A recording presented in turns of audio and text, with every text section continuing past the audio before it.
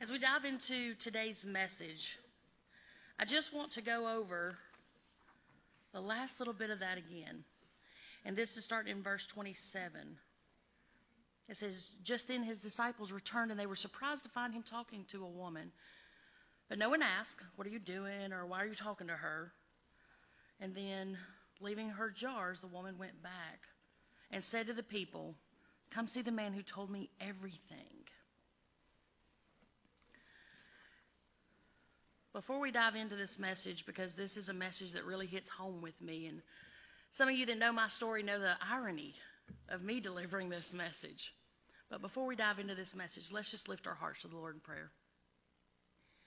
Dear gracious Heavenly Father, we lift our hearts to you. We ask that you just continually to pour out your mercy, because our hearts overflow with gratitude, for you are the mighty Creator. God, only you can breathe life into dead objects. You sustain life eternally, and you gave your Son in our place for all of our sins.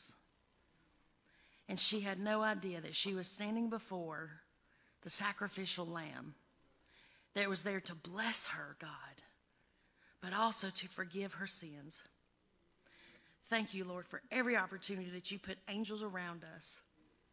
May we receive this message today. May it pierce our hearts. And God, we ask that you write it on our hearts, so when we walk out of this sanctuary, we walk differently because we have encountered you. We ask all things in the precious and holy name of your risen Son. Amen. So there's a lot to unpack here. So first, if you've heard some of the previous messages I've been going through June, we talked about the potter's clay, the potter's wheel, last week the potter's hands, and today we're going to talk about the potter's purpose.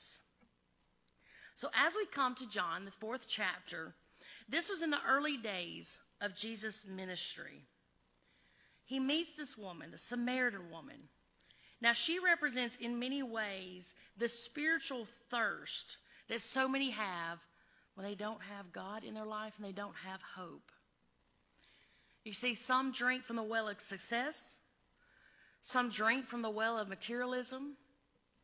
Some drink from the well of pleasure. But all are temporary. They can temporarily quench your thirst. You see, this woman at the well was an outsider. She was an outcast from her own society because of shame. She was guilty because she broke covenants. This Jewish man, Jesus, the traveling rabbi, and his disciples, they had traveled such a long distance. They'd been on the road for a very long time, and it was midday, and they were tired, and they were hungry. And he sends the disciples on in to town to find food, and Jesus rests at the well. And here comes the woman. She's coming to collect the water, and she's tired, and she's thirsty. And Jesus asked her for a drink to engage her in conversations. How many times have you been somewhere and out of the blue a conversation will spark, and when you're done with it, you're like, where did that come from? I don't even know how I got into that conversation. It's probably how she felt. Now you see, this woman had 3 strikes against her. No man should have ever been seen talking to her if he had good intentions. This should have kept Jesus from ever talking to her, because first the woman was alone. Now during that time, it was very inappropriate for a man and woman to have a conversation in public, but yet isolated and alone. Just doesn't happen. And if we're going to fully understand Scripture, we have to look at this in context. So when the disciples came back later and they see what's happening, I like to think there's a little bit of panic that sets in, because think about it. They knew the laws inside and out. They knew the Scriptures inside and out. And all of a sudden, they weren't following what was supposed to happen. The Scripture went against their customs, their cultural customs.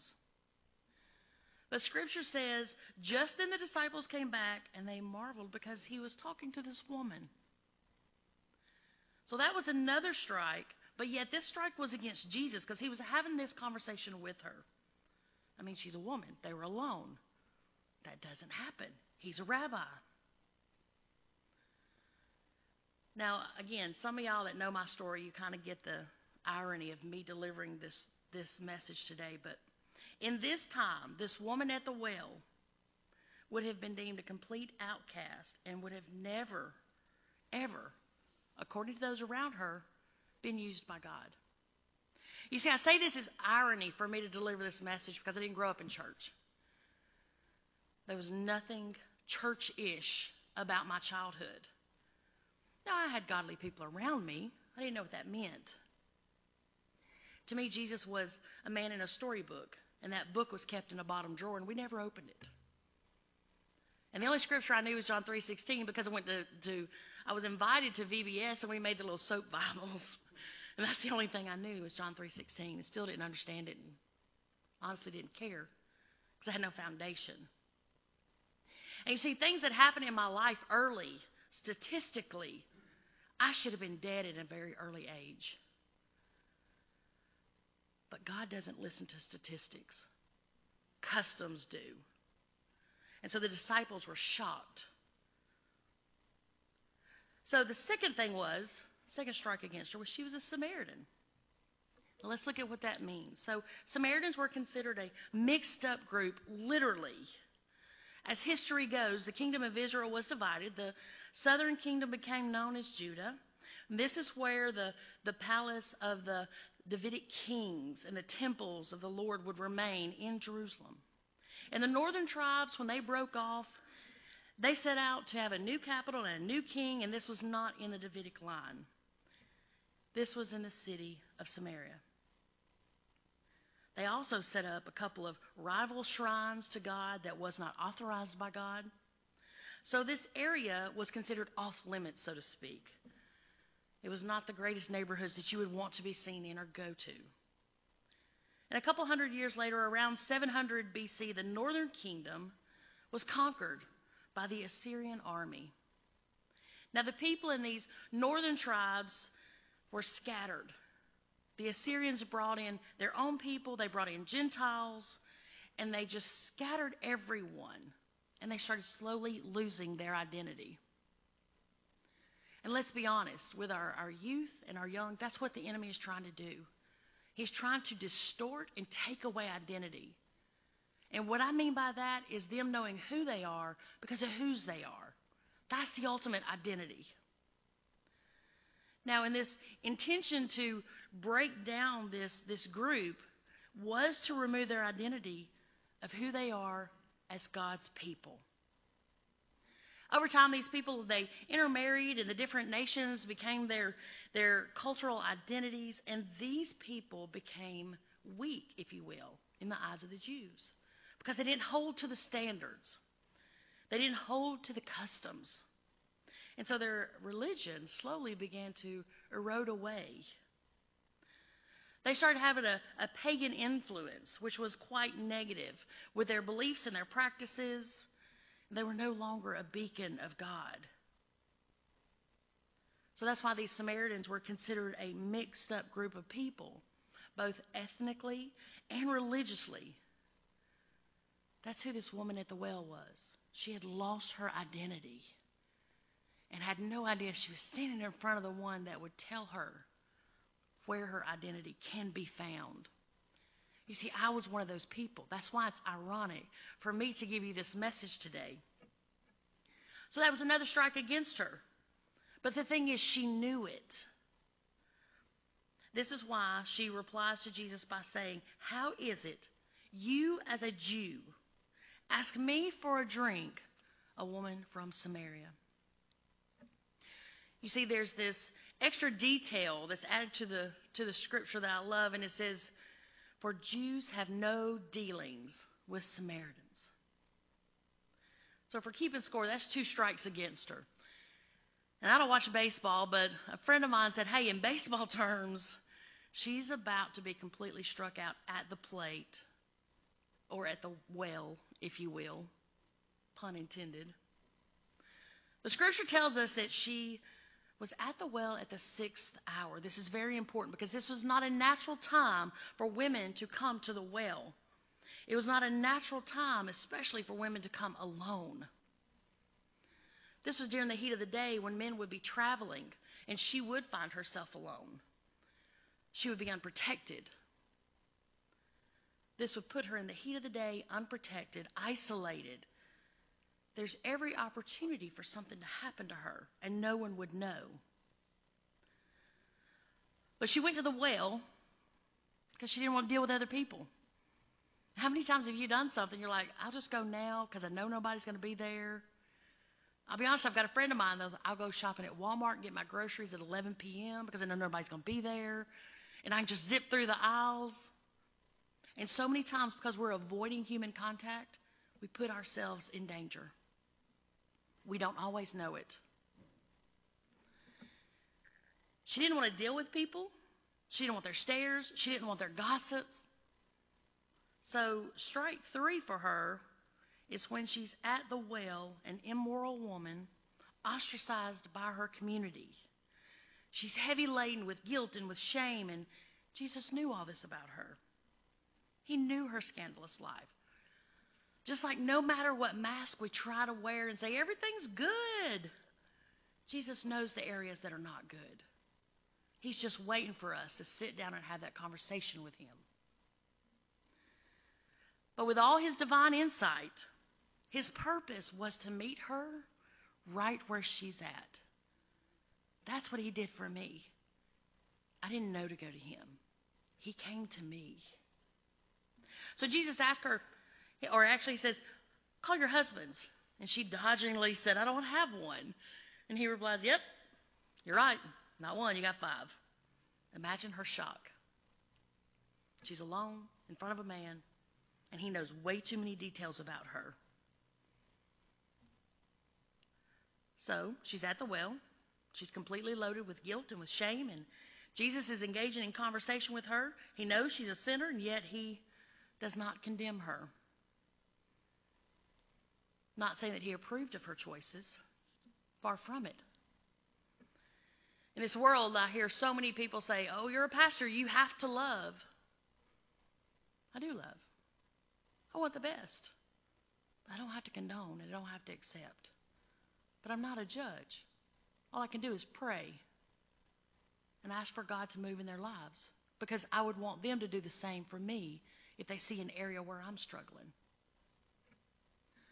But just because Jesus didn't strike down right in the middle of all this and just condemn her and break her down, it proves that Jesus is about going to the sinner, calling them to repent, recognize the areas in their lives that need to change, actually change, receive forgiveness.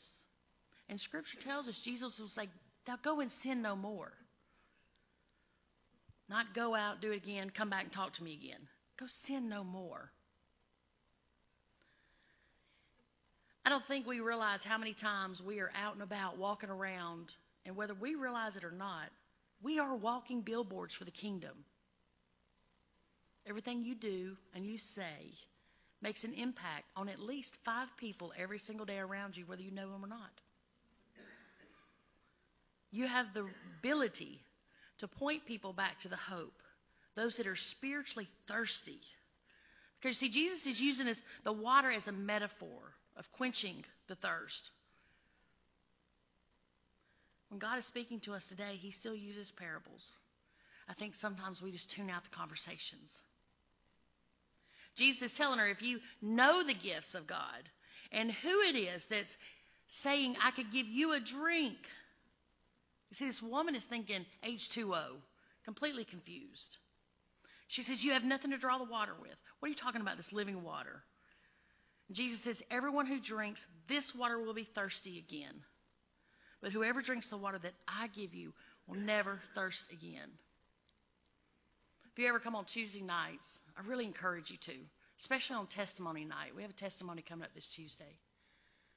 And when people are on stage telling you that they have physically been at the well of Jesus and they've had things removed so they never thirst again for it, it's a humbling moment to know that we are standing in the middle of a miracle. Many of us sitting here today, we can look to the left and right. We're sitting among miracles. There's so many times that the enemy has tried to take us out. But God said, no, not this one. I still got plans. So the woman says, sir, give me this water so that I'll never thirst again. She's tired of living this life of guilt and shame. She's tired of living this life the way the world is treating her. Think about it. On the cross, Jesus said, I thirst. He's sinless. He's innocent. He endures this physical agony, but he carries our burdens. He takes on our punishment. He wasn't asking for the worldly water. He was asking God to quench this earthly pain. Just quench it so he didn't have to deal with it. And upon his death, his side was pierced, and the blood poured out, the ultimate sacrifice. It's that living water of Jesus that gives us new life today. It's everlasting, and it's freely given. That's something I didn't know growing up. I didn't know that it was freely given. I honestly thought life was just going to be as tough as it was forever and a day. And to be honest, I was trying to figure out when was I going to check out because I was tired of it. But God kept pursuing. And he kept putting godly people in my life and kept giving them words to say to me. Until about 20 years ago, for the first time, I walked into Clear Branch. And that's where my son and I were baptized. And that's where God anchored me into a family. So many times we're in situations and someone just needs to know they matter. Someone just needs to know they're seen. Somebody just needs to know, I see you and I hear you. That's what the woman at the well needed. That's what I needed. You see, we've been talking about the potter and the clay and how we're to be vessels and we have a purpose to carry living water to those that are thirsty. We also have a purpose to speak the words of forgiveness that God puts on our hearts because he's already prepared the heart to receive it. You see, we have lived already in so much grace. It's time for us to also show grace. I'm not saying accept everything everybody does. Show them a different way of living. That's what happened for me. That's what's happening for the woman at the well. Matthew 5:6 says, blessed are those who hunger and thirst for righteousness, for they will be filled. You see, Jesus always begins with a heart. Every time somebody starts complaining about what's going on, I'm like, hold on, it's a heart issue. You got to pray for that heart. And when Jesus pronounced his blessings to all that thirst, like the woman at the well, he starts with the heart. He's telling her, I know you've already done all this stuff. There's nothing to hide. Now let's put the guilt and shame aside. A few small things I want to touch on real quick before we close out. She says, on this mountain where our fathers worshipped. She's actually offering an argument to Jesus. But Jesus didn't take the bait. He wasn't interested in the argument. He was interested in changing lives and winning souls. You see, the Samaritans believed that Moses commissioned the altar and this mountain, the mountain of blessings. But it was also their way of justifying their system of worship, their way of worship, the way they combined the elements, the way they did the same thing over and over and over. The Samaritans also only accepted the 5 books, the first 5 books of the Hebrew Scripture. And the rest of them they just didn't pay attention to. Does that sound like today? Every time I turn around, I'm going to have a conversation with somebody going, can you believe? And I want to yell, yes. Scripture tells us this will happen. But then Jesus says that hour is coming when you will neither worship on this mountain nor in Jerusalem, but you'll only worship the Father. See, Jesus is pointing to a time when we won't focus on the place, but we will focus on the greater work of Jesus. And just as he's telling her this, this is one of the greatest announcements in Scripture. And it was made to a sinful woman. And she's the one that carried this message back. And people wanted to come and see. See, that's why it's ironic for me to be the one delivering this message. To worship in spirit means to only be concerned about the spiritual reality. To worship in truth means to worship according to the whole Scripture, not just bits and pieces. And he said, I, who speak to you today, am he. See, even though the woman was a sinner, Jesus revealed himself to her just like he works through prevenient grace to reach all those who are lost. I know that because we were just having a conversation about how when I look back, I see the prevenient grace, and I didn't see it before. Sometimes the word God gives you may be a stepping stone in somebody's prevenient grace. Be obedient. Reach out to them.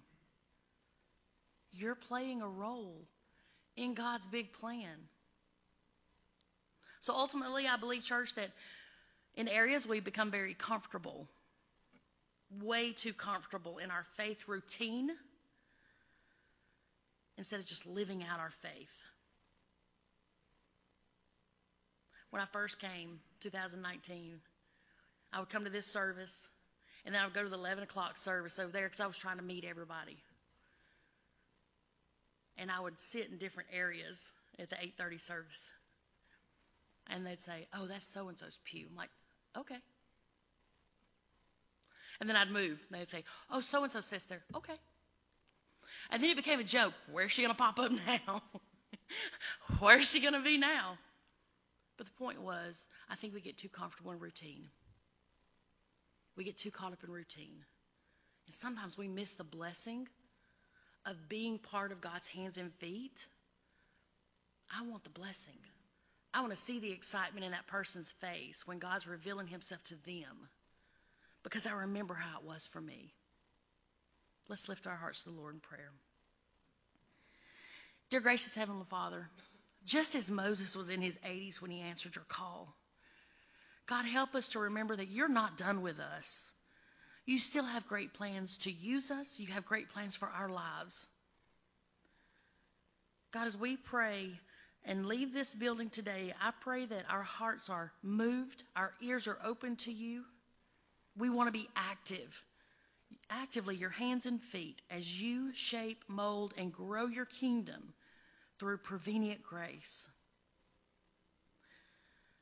God, we ask that you just give us new eyes, new ears, new hearts, new minds, so that we see your vision and we live it out for your purpose and your will. God, remove anything in our lives that hinders our walk and keeps us from focusing on you. God, draw us near continuously and help us to receive the revelations of your purpose. We ask all things in the precious and holy name of your risen Son. Amen.